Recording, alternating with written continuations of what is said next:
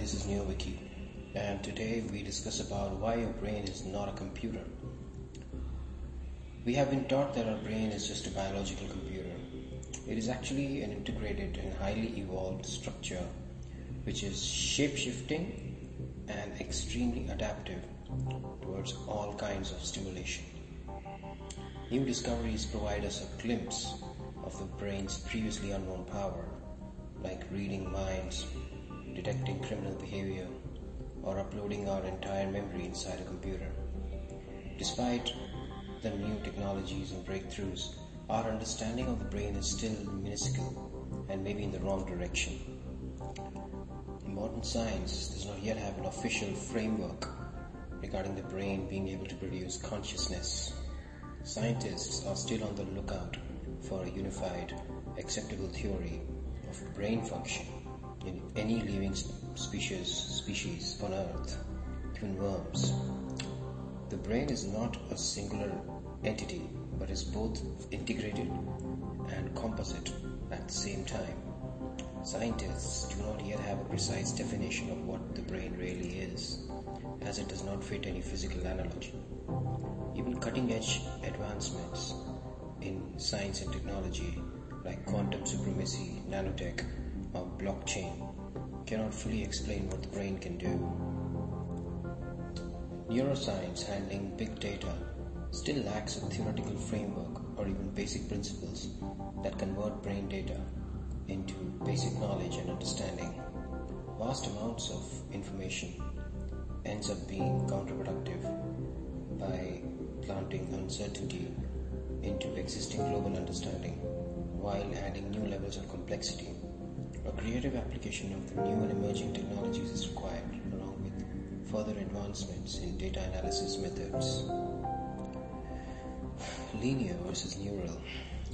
By considering the brain as a computer, we assume that it functions as a series of linear steps.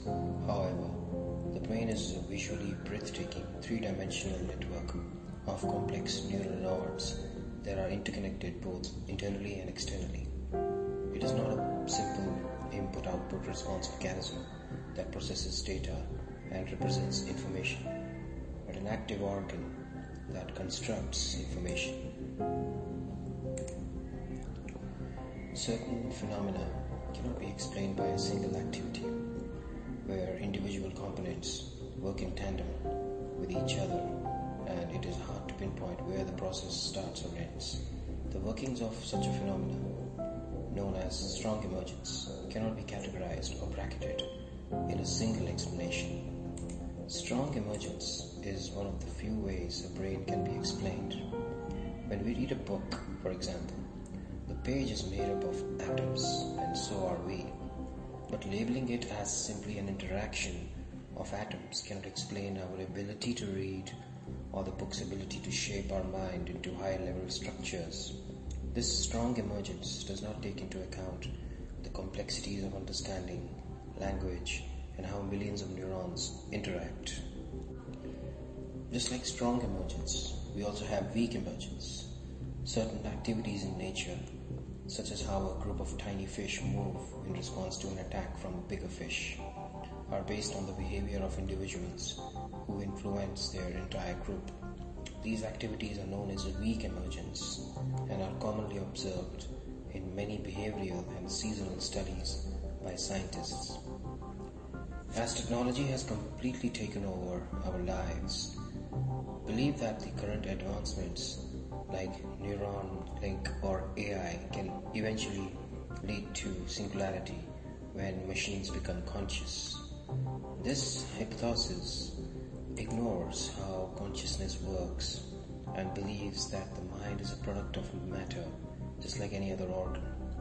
The scale, vastness, and complexity of the brain is still thousands of years ahead of our most powerful supercomputers. The brain as a computer argument can be best taken as a metaphor. The mind as an operating system. Some researchers envision the brain as an operating system that is installed on neuron hardware. This naive viewpoint assumes that brains and minds are identical and in all living creatures, and can be separated into neat categories like hardware and software. Even to simulate such a hypothesis requires a kind of deep understanding that we lack.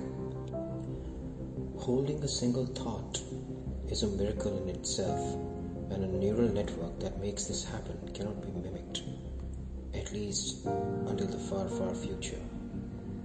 Reverse engineering the brain. Even understanding the simplest parts of the brain is beyond our reach. Recent experiments trying to reverse engineer a computer chip from the 70s, those used to play Atari games, showed that one cannot even detect the hierarchy of how the information is processed inside, despite having a clear understanding of how chips work in a computer. This provides a glimpse of the vastness of the brain and how little we know of it. Thank you for listening. This is NeoWiki.